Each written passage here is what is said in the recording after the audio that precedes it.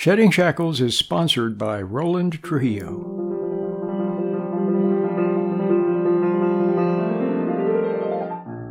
Welcome to Shedding Shackles. Today's topic is More Faith, Less Upset. And now, here's your Shedding Shackles host, Roland Trujillo.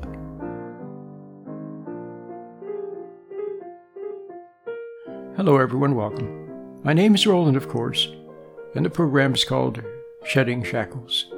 I've been around 30 years, and I've enjoyed it immensely. And I would like to get the program off to a good start with a call that came in on our listener call-in line. Hi, this is Rebecca. I called because I have a question. I'm from Phoenix, Arizona, and I have a question. I would like to know if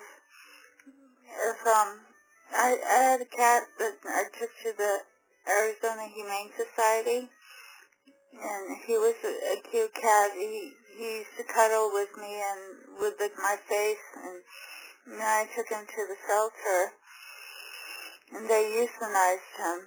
I was wondering if he'll be reminded by the tragedy in heaven. If he went to heaven, if he sees me, he'll be reminded by the trauma of being in the shelter. All right. Bye. Thank you. That's a very nice question. You know, I'm going to answer it differently than I would have years ago. Years ago, I would have said, this is just speculation on my part. I don't know whether cats can go to heaven or not. I don't know.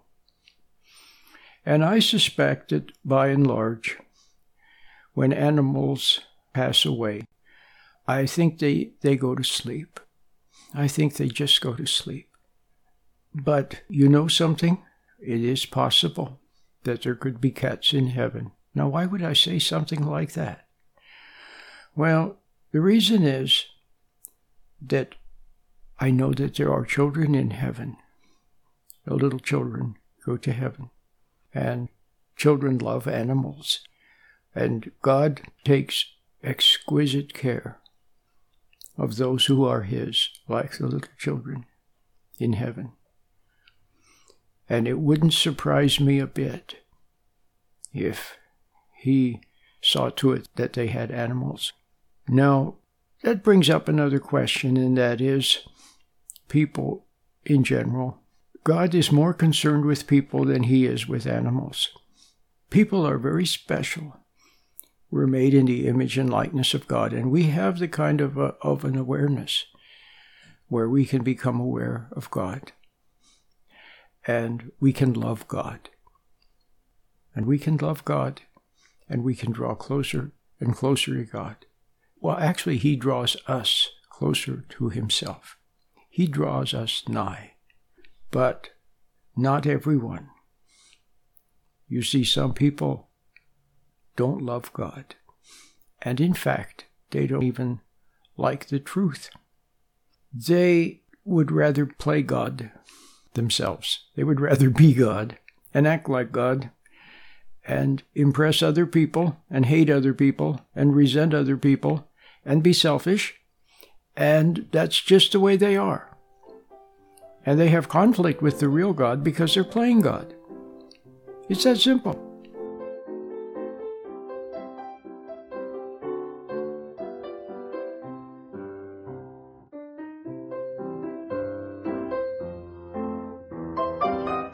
Remember a long time ago when you were a little child, you could do one thing and then another and then another and another.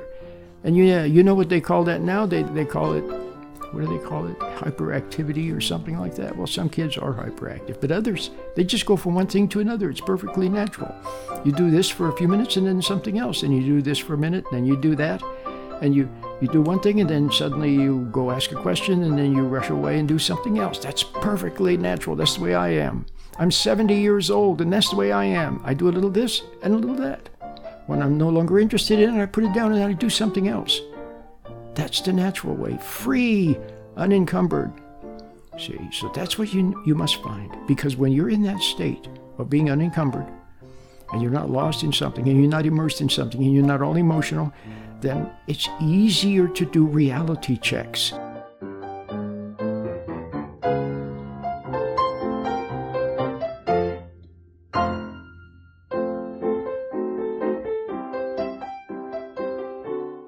Well, actually, he draws us closer to himself.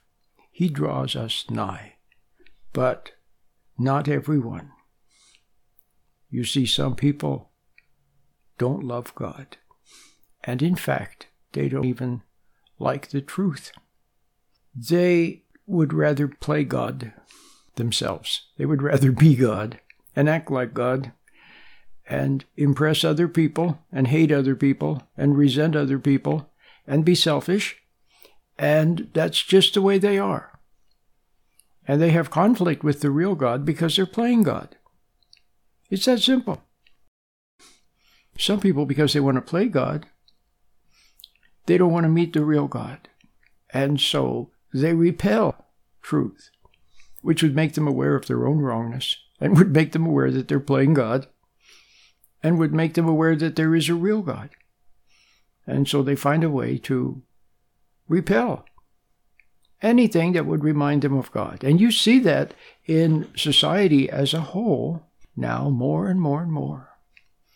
You see that God is being removed from everything, taken out of the schools, taken off the media, taken out of books, taken out of courses and studies, and more he is being removed, and everybody goes around pretending that he doesn't exist, and they feel comfortable that way.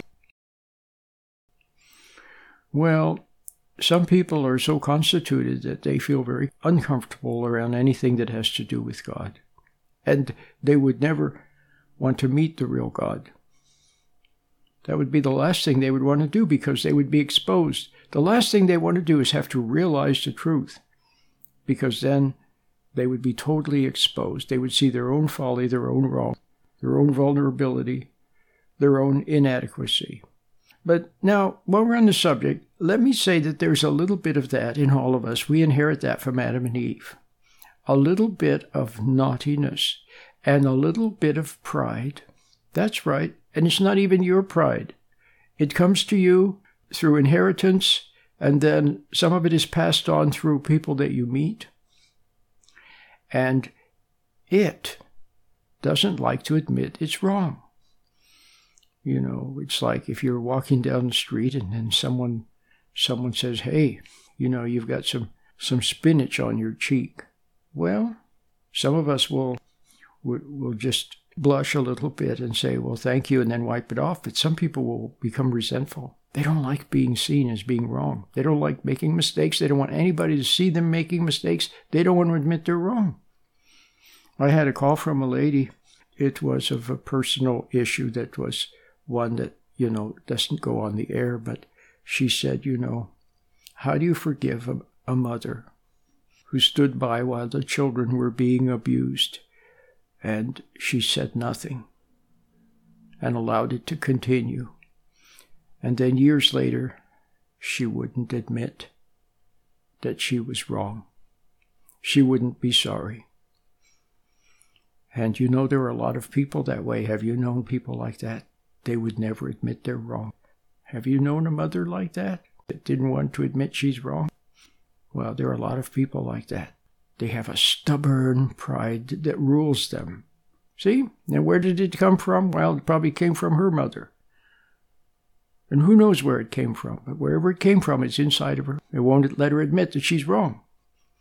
Now, we all have a little bit of that in us, and that has to be overcome. And luckily, for those of us who deep down in our hearts, we love God, He finds a way to overcome that pride in a very beautiful process called repentance and regeneration and renewal and salvation.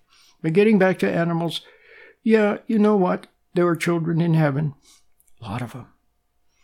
And The children love animals, and so don't be a bit surprised if God has some animals in heaven. Oh, and then your question about your cat. Well, if your cat ends up in heaven, and like I said, I suspect mostly that animals just go to sleep.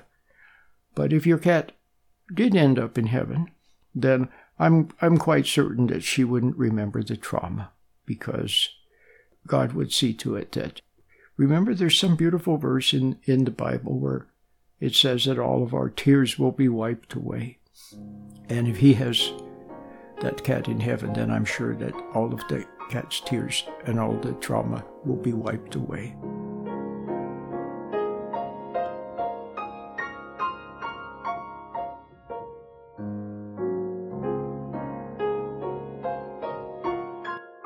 Shedding Shackles provides answers for the issues that are closest to you. Do you have a comment or a question? If so, email Roland at roland@sheddingshackles.com. That's roland@sheddingshackles.com.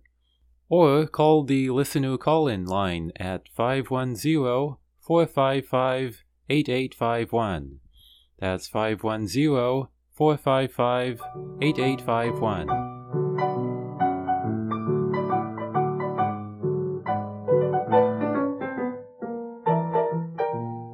I'm a man with a microphone, so people ask. No, I don't have a church.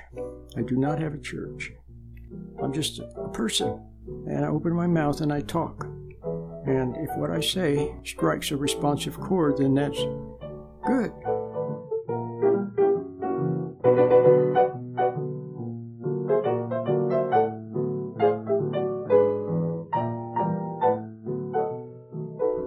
But now, I need to introduce myself a little bit. Some of you are hearing me for the first time. This is very important, so I'm going to go fast, but listen carefully. I'm only on once a week. So if you're hearing me Sunday night, I'm on every Sunday night. If you're hearing me Saturday night, I'm on every Saturday night at this time once a week. I'm a weekly pastor. And that's the other thing. I'm taking out the old title, pastor, because I have been a pastor. But I don't have a church. This is my church. So you can't belong. There's no organization. There's no building to go to. You just listen, and maybe I can awaken you and put you back in touch with your Creator within, back in touch with your innocence and your intuition. That's what you need, to re-find that inner font and then flow from it. Now, I want you to go to my website and get the meditation. Give it a try. It's free. It's free. And my website is sheddingshackles.com, sheddingshackles.net, or sheddingshackles.us. Hi, this is Jeremiah Trujillo, the producer of Shedding Shackles. We'd love to hear from you. If you have a question or comment, give us a call at 510-455-8851. That's 510-455-8851. Or visit our website at sheddingshackles.com, sheddingshackles.net, or sheddingshackles.us. Thanks for listening. Shedding Shackles is sponsored by Roland Trujillo.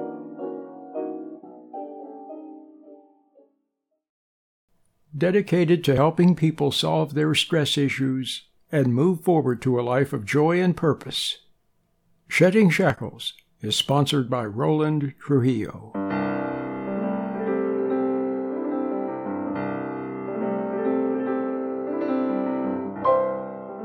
Hi, this is Jeremiah Trujillo, the producer of Shedding Shackles. I'd like to make you aware of a change which we made on our website, sheddingshackles.com. You can watch Roland's many video lectures, including The Power of an Understanding Heart and Be Careful How You Meditate, as well as Roland's most recent video on how not to be reactive.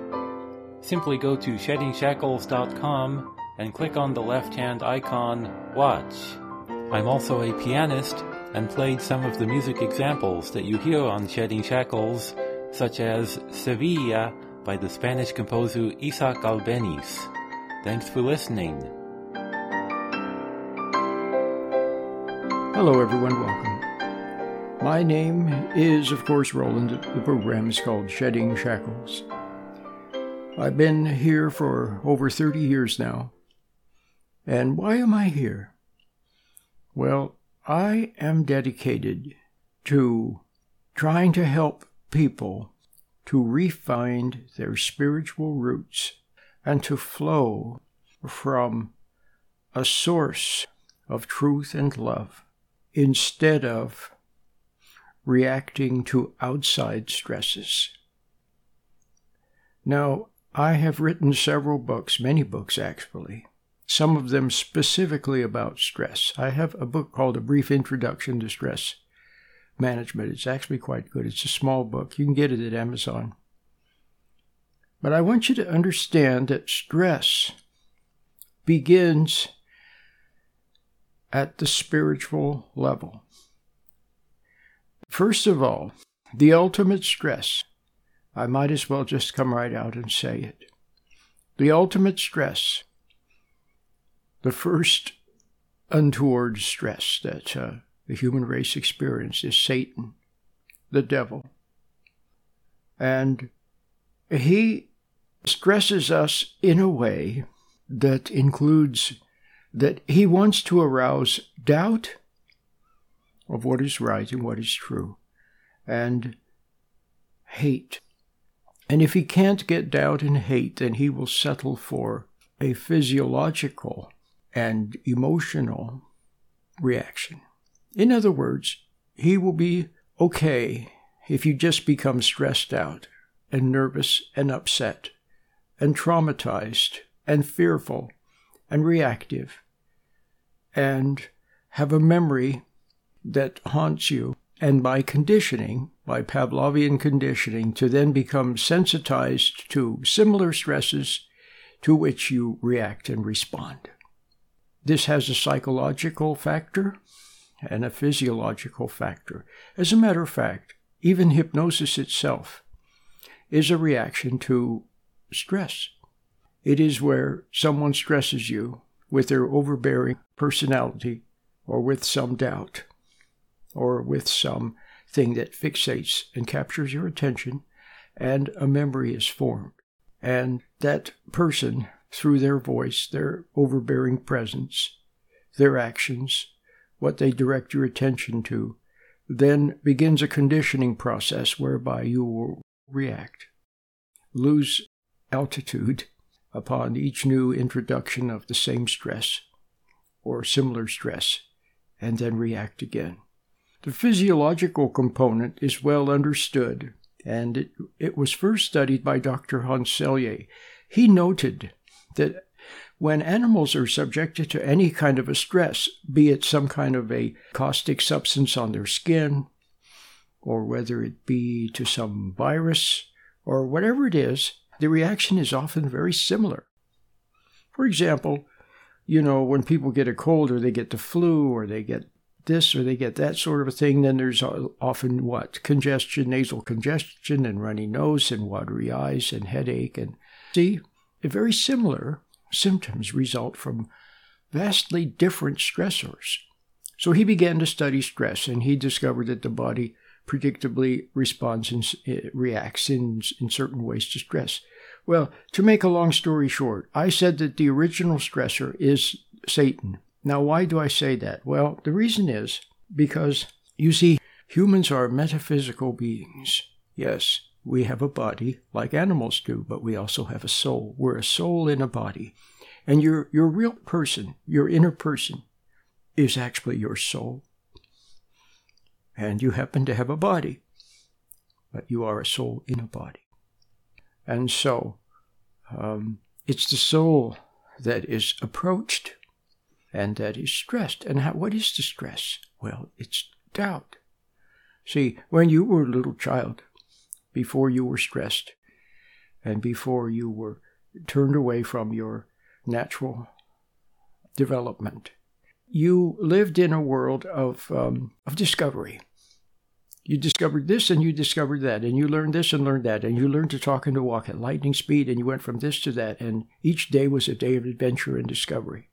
And you were very close to your intuition, in other words, the source of truth and the source of love, an endless source of truth and love that is the most marvelous thing, and you were very close to it. We could call it intuition. We could call it conscience. It's intuition, it's present sight and foresight. And it's also conscience when you stray from it. It delicately makes you aware that you strayed. So you were very close to that. So you saw things and you knew things. If your parents were fighting, you saw there was something wrong with that. When you saw that someone was impatient, you could see that there was something wrong with it. Nobody had to teach you. You didn't have to go to school to study and learn what impatience is, or what anger is, or what meanness is, or what a lie is. You knew. And somehow, in your heart, you knew that lying was wrong. And when somebody lied to you, it didn't feel right. And you knew that. And then you knew that people also tried to make you doubt yourself. And you knew there was something wrong with doubting yourself. They would show you something, and you could clearly see what it was, and then they would tell you that it wasn't what they said it was. And it made you doubt. Or they told you a lie. And it made you doubt. And doubting didn't feel good. You knew there was something wrong going on. You didn't want to doubt. You wanted to be confident. And you were. To a large extent, you saw what you saw, like Huckleberry Finn or Tom Sawyer. You saw what you saw, and you knew what you knew. Or like Albert Einstein.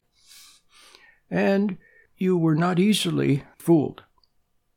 But people seemed determined to make you doubt yourself. And then when you doubted yourself, you then became subject to the one that made you doubt. Do you understand? So you see that it was Satan, don't you? But when your soul doubts what is right, what is true, what is good, then that doubt casts you adrift, and it cuts you off from your inner ground from which you could flow by just simply trusting in it. That's all. Just see what you see and know what you know. And never mind what other people say. But what happens is that once you start to doubt yourself, you're cut away from that. And then it's easier for them to make you doubt yourself. And before long, they have you totally confused and bamboozled. And then the other thing, the other primal stress is hate. The devil wants to make you hate. And he operates through people. See, something of him, something of his nature, something of his spirit, something of his personality or of his attitude or of his mindset, call it whatever you will, gets into people. And then they do things and say things that tempts you to hate them, that tempts you to resent them, that tempts you to judge them. Now, do you understand? See? That again will cause you to fall away from this source, this flow of truth, and this flow of love, this endless sea of truth and love to which you have access. And when you fall away from that, then you are adrift.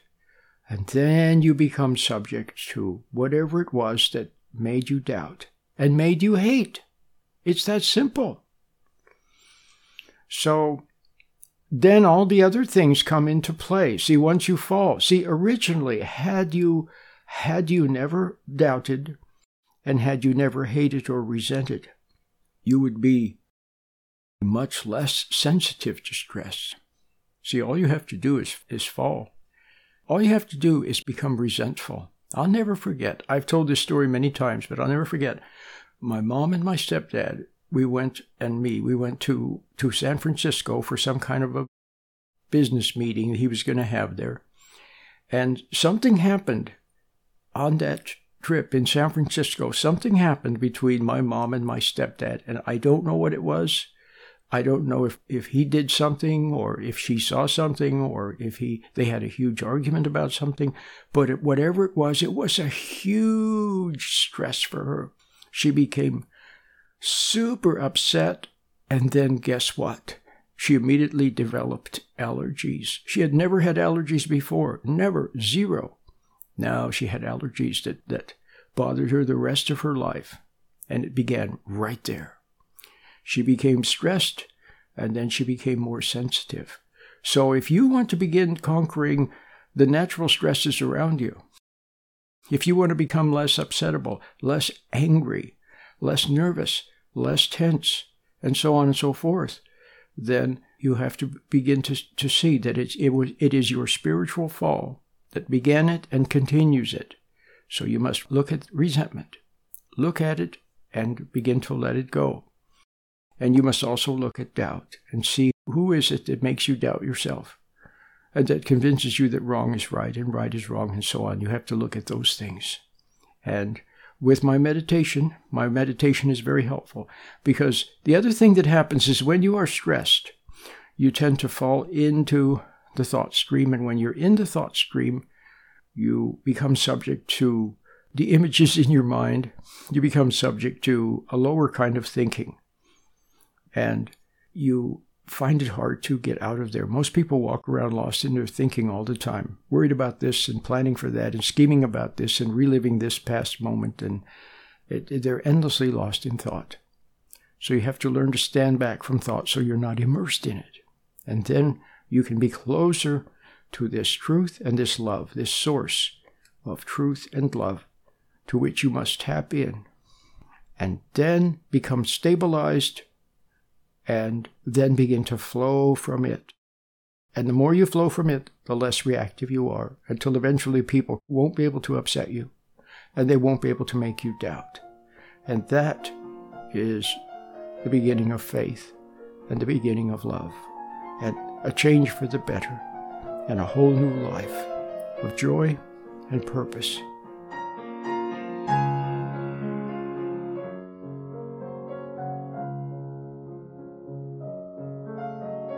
Now, I want you to go to my website and get the meditation. Give it a try. It's free. It's free.